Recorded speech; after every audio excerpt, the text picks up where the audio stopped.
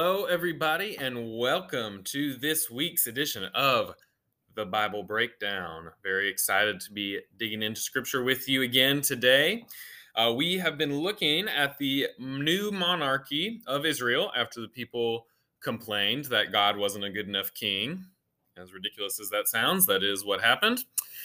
The monarchy started with Saul. It was taken away from him because he was disobedient to God. And now we have been with David recently. Last week we talked about David's anointing. And this week, perhaps the most famous story in all of the Bible, David v. Goliath. Okay, so even in modern culture, this is probably still the most common allusion for someone who's facing really long odds. Okay, sports, whatever it may be. I watch a lot of sports, so that's where my mind goes. But David versus Goliath is like a regular theme, a regular allusion that people will make, even in modern culture today. So that is one reason that I say it is perhaps the most famous Bible story of them all, though there are many. So we're going to examine the story a little bit, take a look at some of the details.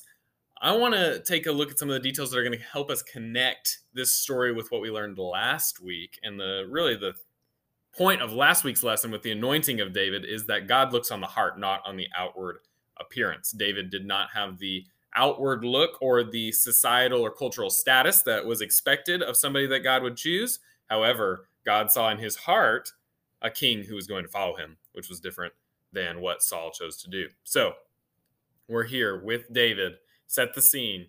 The Israelites, good old Israelites, they're facing off with their all too familiar enemies, the Philistines, those evil Philistines. So the armies are camped on either side of a valley. They're on kind of like a raised area on either side of a valley.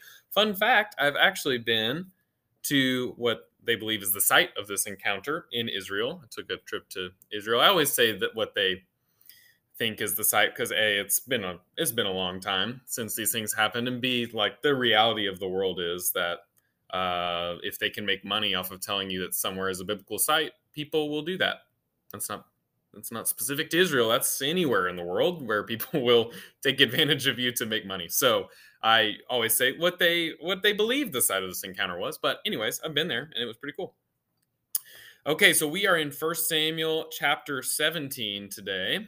And the first three verses kind of set that scene I just laid out for you. So starting in verse 4, it says this. And there came out from the camp of the Philistines a champion named Goliath of Gath, whose height was 6 cubits and a span. He had a helmet of bronze on his head, and he was armed with a coat of mail, and the weight of the coat was 5,000 shekels of bronze. And he had bronze armor on his legs, and a javelin of bronze slung between his shoulders. The shaft of his spear was like a weaver's beam, and the spear's head weighed 600 shekels of iron, and his shield bearer went before him. Okay, so here we go. This famous old giant, champion of the Philistines, Goliath. Goliath, yeah. Now, I'm sure they were very happy. He's a big fella. Okay, so the Hebrew text here says that 6 cubits in a span, which would be roughly 9 feet, 9 inches. Okay, so real large. There's some other things from later that say it's 4 cubits, which would make him about 6'6".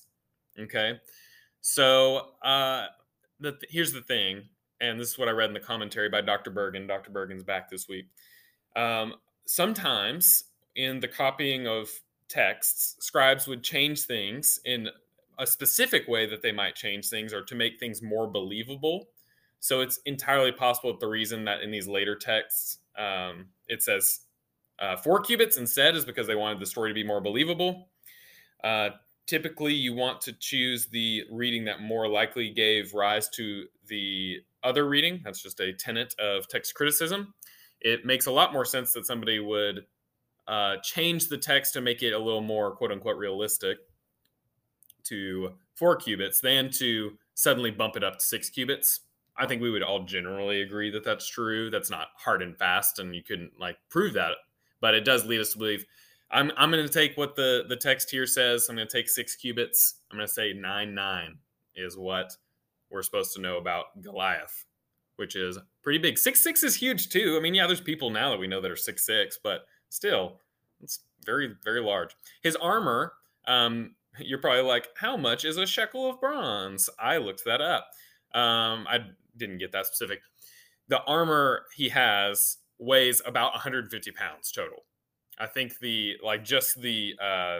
coat of mail that he has was about 122 or something like that by itself, and then with the helmet and the greaves and all that stuff, I kind of estimated probably about 150 pounds of armor he's wearing.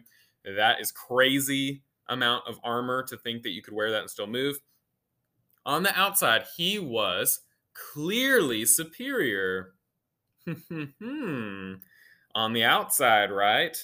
The appearance of invincibility reminds us, here we go, of the lesson from 1 Samuel 16. God doesn't look on the outward appearance. Thank you for pointing that out to me, Dr. Bergen. I was like, oh, these aren't two just totally discrete stories. There's some significant overlap. This is a very specific way that we get to see this principle that we learned in 1 Samuel 16 play out. And we're going to get to see how the person whose appearance was not as impressive is going to do an awesome job because of God. So moving on then to verse 8, it says, he stood and shouted to the ranks of Israel, why have you come out to draw up for battle? Am I not a Philistine, and are you not servants of Saul? Choose a man for yourselves and let him come down to me. If he is able to fight with me and kill me, then we will be your servants. But if I prevail against him and kill him, then you shall be our servants and serve us. And the Philistines said, I defy the ranks of Israel this day. Give me a man that we may fight together. When Saul and all Israel heard these words of the Philistine, they were dismayed and greatly afraid. So Goliath has a suggestion, one that maybe we are familiar with. He suggests a battle of each nation's champion, also known as representative combat. Representative combat, apparently, from some ancient Near East historians that I read, not terribly common in that time and place. Okay? And the fact that we see that Goliath felt the need to explain what was going on, maybe that's for the readers. Maybe that was for the reader's benefit. Maybe it was for all of Israel's benefit. But from the knowledge that we have, and again, this is happening like 3,000 years ago, so let's not just plant our flag firmly that no one did representative combat back then. But it seems that it's possibly likely this is not super common. And so, but that is what the Philistines are suggesting here, is a representative combat, that one person come out to fight Goliath, winner take all. Okay, and the idea that the loser side would be servants to the winner side, which didn't, like, even though we know what happens in this story, that actually doesn't follow through, because it's not like you have some binding contract on that, right? But the Israelites are too afraid. They're dismayed and afraid. I'd give them a bad grade. I'm sorry, I couldn't help it. However, even though all of Israel was afraid and dismayed, bad grade, we enter into the scene a youthful shepherd in verse 12. Now David was the son of an Ephrathite of Bethlehem in Judah named Jesse, who had 8 sons. Does it sound familiar from last week? In the days of Saul, the man was already old and advanced in years. The 3 oldest sons of Jesse had followed Saul to the battle. And the names of his 3 sons who went to the battle were Eliab, the firstborn, and next to him Abinadab, and the third Shammah. David was the youngest. The 3 eldest followed Saul, but David went back and forth from Saul to feed his father's sheep at Bethlehem. For 40 days, the Philistine came forward and took his stand morning and evening. Okay, so we're reintroduced to David and his family here. These are details that we largely knew from last week, but we are being reminded that he has older brothers. There are some clues here that Dr. Bergen, who writes the commentary on 1 Samuel that I read, and he's doing an awesome job, very helpful. He has some insight on what we can learn from this set of facts about David's age. Okay, so the fact that 3 of his older brothers went to battle, but he didn't, raises 2 possibilities, okay? And they could possibly be true at the same time. It's kind of an and/or situation. The first possibility is that David and his younger 4 brothers were all under 20. So 20 was the military age in Israel per Deuteronomy. Okay, that was when they were eligible for military service.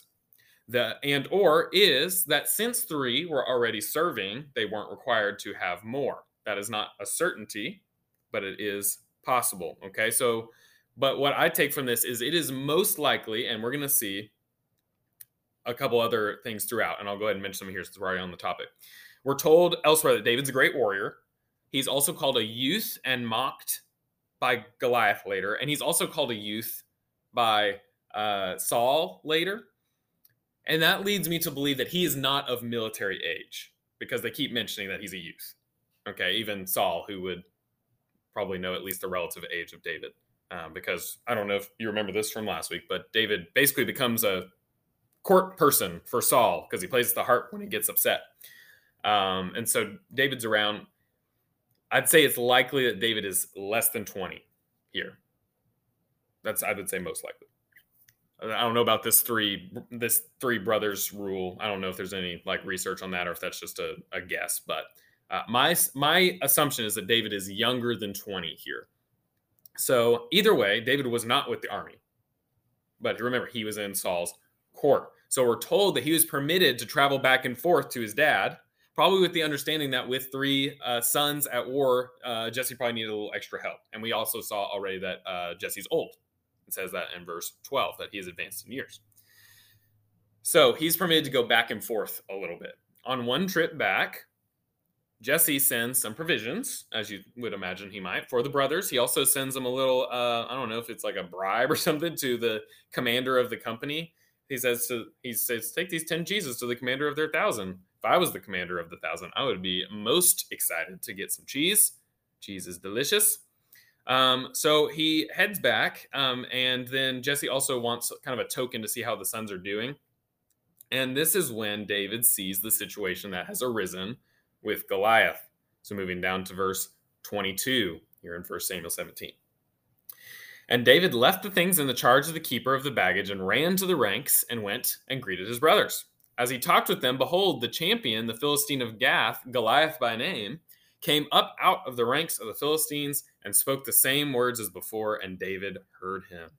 And all the men of Israel, when they saw the man, fled from him and were much afraid. And the men of Israel said, have you seen this man who's come up? Surely he has come up to defy Israel, and the king will enrich the man who kills him with great riches, and will give him his daughter and make his father's house free in Israel. And David said to the men who stood by him, what shall be done for the man who kills this Philistine and takes away the reproach from Israel? For who is this uncircumcised Philistine that he should defy the armies of the living God? And the people answered him in the same way. So shall it be done to the man who kills him. Okay, so David runs up into the ranks to go talk to his brothers. He hears the trash talk from Goliath. We saw that Goliath was doing this twice a day for 40 days. So it was happening pretty frequently. He hears this trash talk. He sees the response of the army. He's kind of like, so who is this guy who is a Philistine and he defies their army? By the way, what kind of reward does a person get for, if they were to take out revenge on this guy? David's he's interested. He's interested to know what happens if he was to enter into that battle, how he would be rewarded. So they tell him basically like, I don't know, just riches and freedom and a wife, no big deal. So David's like, okay, very interesting. And he actually is, I think what he's kind of trying to drum up in the camp is like, I'm kind of interested in taking this down. And we actually see that that's what his oldest brother, Eliab, thinks about him. He actually says, you just wanted to come here and see the battle.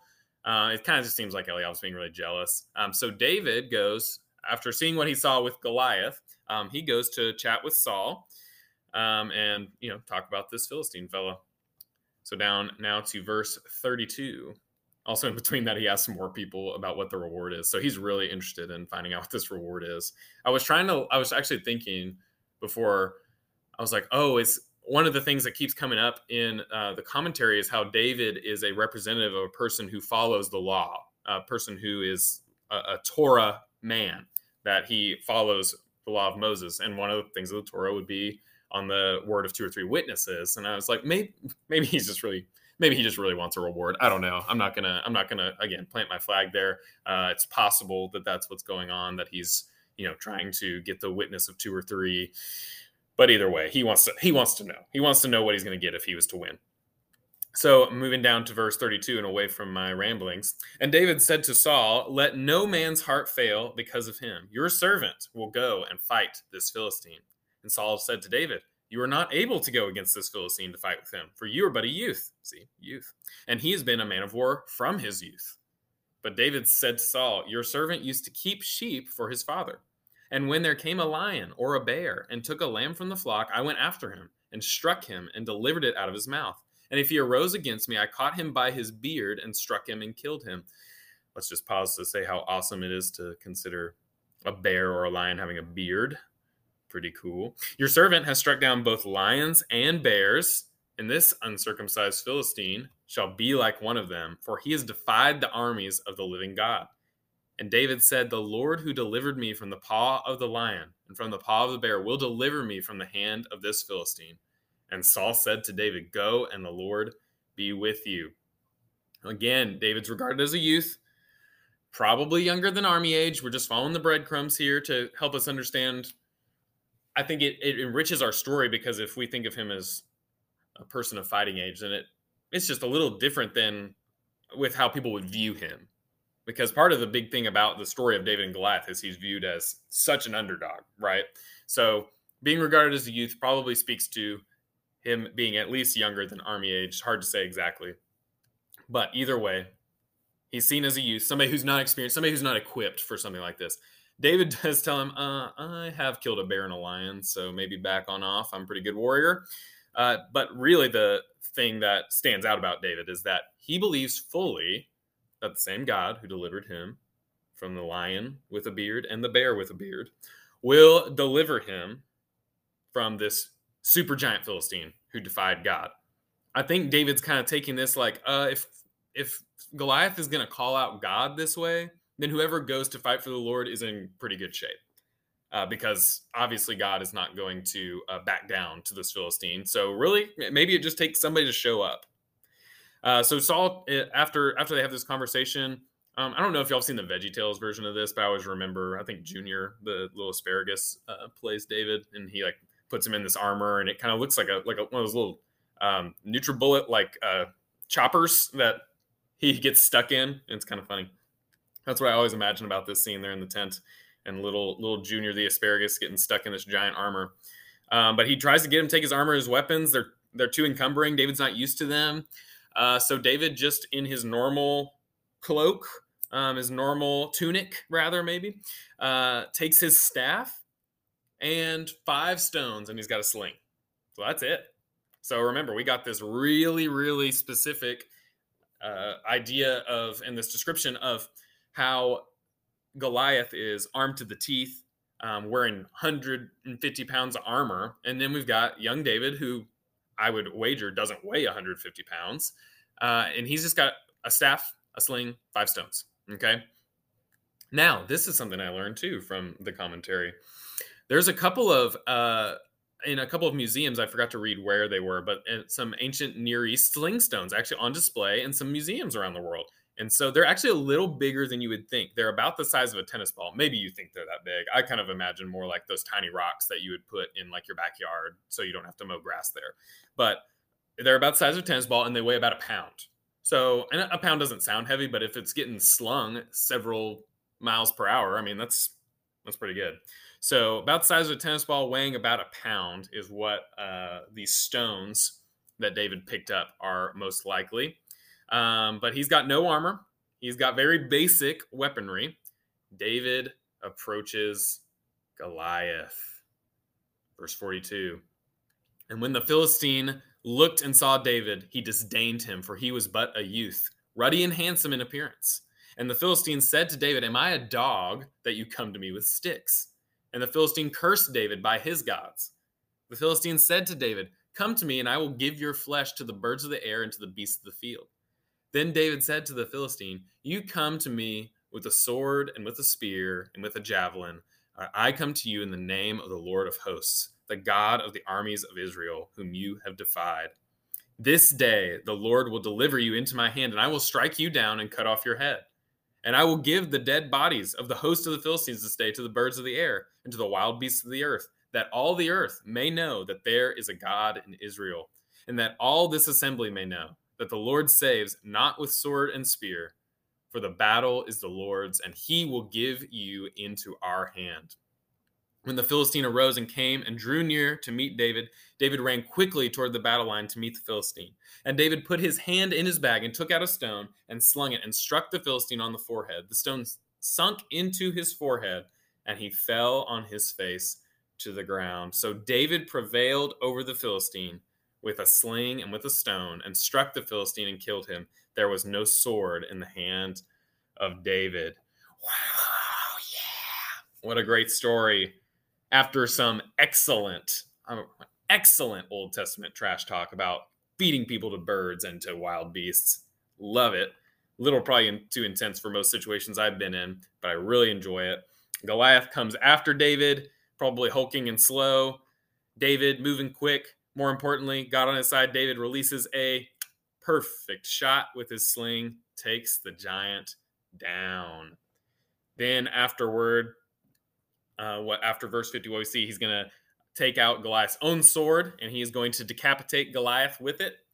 After that, the army of Israel is encouraged and finally finds their courage, I guess, and they go after the host of the Philistines and rout them until they run away back onto their cities. They go and they loot the Philistine camp. Wow, man, what a reversal of fortune. What a good story. David prevailing over Goliath. David fully putting his trust in God to help him overcome an enemy that, of course, if you were just to match them up next to each other, you'd say, yeah, I think the giant's probably going to win here. But that's not what happened. And I think, too, as we move into how do we apply this, and I think I'm going to say something that maybe you feel like is simple, and then I hope to be helpful by the end.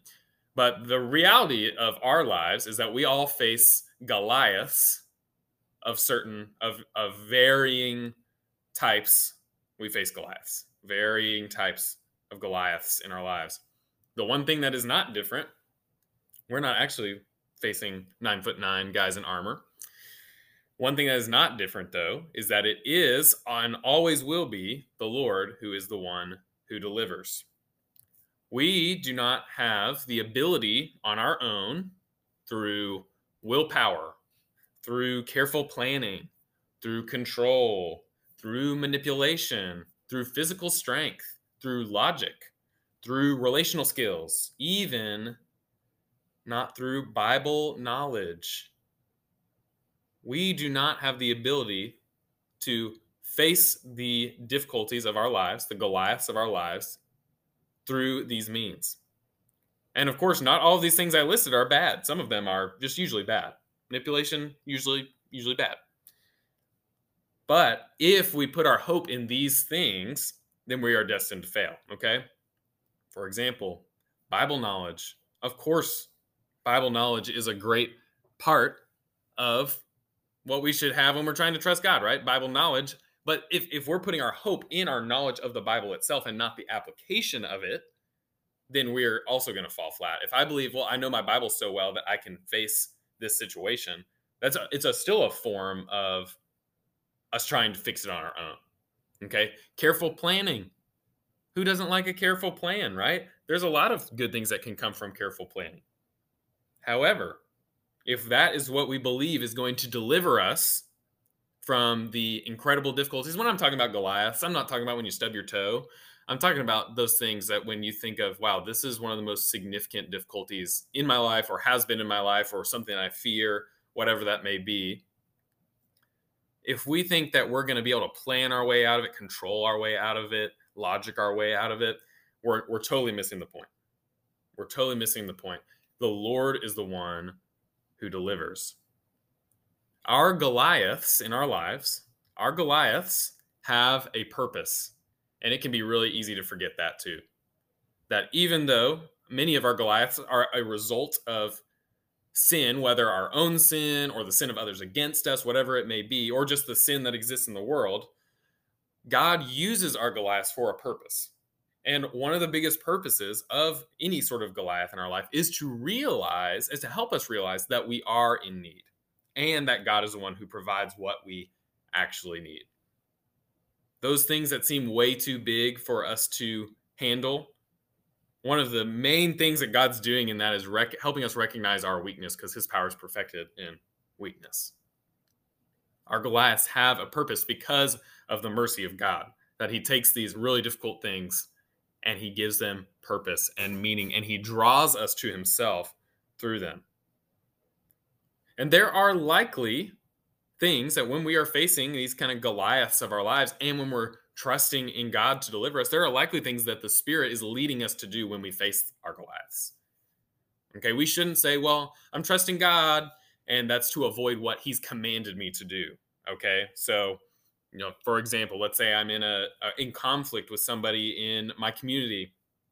I don't say, well, I'm trusting God, and I'm just going to sit here and not address it with them, because we already know from Scripture that if there's something between us, that we're meant to go to one another, that we're meant to engage with one another to not only grow our relationship, but to show that the reconciliation that can exist between us is a picture of the reconciliation made possible through Jesus between us and God. Okay, trusting God, quote unquote, I'm using my air quotes here, I know you can't see them. Trusting God is not an excuse to be disobedient. Okay, so it's this, we can kind of lean one way or the other. We can have this kind of apathy and say we're trusting God, or we can really be trying to figure out our best as we can and saying we're trusting God, but in reality, we're hoping we're going to be able to figure it out through our willpower, careful planning, control, manipulation, physical strength, logic, relational skills, Bible knowledge. Okay, neither of those is what we should be doing. So I'm going to give us the only solution for a Goliath is that we surrender to God's will in any situation. That's really the only solution to a Goliath, is to surrender to God's will in the situation. I'm going to give us a little three-step plan here for how we can tackle these things. Pray, obey, pray. Pray, obey, pray is just a little short cheat sheet of how we can trust God in the face of Goliath. So first, praying. It alerts ourselves, because God already knows that we're in need. It helps us understand I'm in need. It's an expression of our need. It's a humbling thing. It should humble us to come before the creator of the world and make a request before him. So if we pray, God, I see this Goliath in front of me. I want to trust you to get me through this, however that looks, not however I want it to look, but however you want it to look. Give me wisdom. Give me patience. Give me perseverance. Give me what I need to trust you and to go through this in the way you want me to. Okay? That's one, pray. Obey. Whatever you feel like the Lord's leading you to do in that, be obedient to it. Whatever he has clearly outlined in Scripture, do that also. Okay? So being obedient and taking action is not an act of distrust of God. In fact, it's an act of trusting in God, because he said this is the way I should do it, so I'm going to do it that way. That is a show of trust in who God is. However, there's going to be an end to the amount of things you can do. There's going to be an end to the amount of God's commands you can obey. And in all likelihood, everything's not going to be just perfectly solved by the time you get to the end of the things that you can do. So that's why I say, pray again. Pray, God, if there is more for me in this, if there's more that I need to obey, show me, help me be obedient. If I've done what I can do, Lord, I put it in your hands. I submit this to you. Give me patience. Help me to continue to trust you. Help soften other people's hearts that are involved in this, whatever that may be. So we submit ourselves to the Lord. We're obedient to what he's calling us to, whether through the Holy Spirit, through Scripture, through meaningful community, trustworthy community. And then we pray not only beginning and end, but also throughout. And that's how we show our trust in God in the face of Goliaths. Because again, we all face Goliaths of many, many sorts. And I know that everyone listening is facing a Goliath right this instant. So I hope that this story can be an example of how the Lord delivers. We just show up. It's an opportunity for God to receive the glory. David isn't the one who should receive our glory from the story. It's God who worked through David. And that's the point. These Goliaths bring glory to God because he's worth it. And he's also working for our good.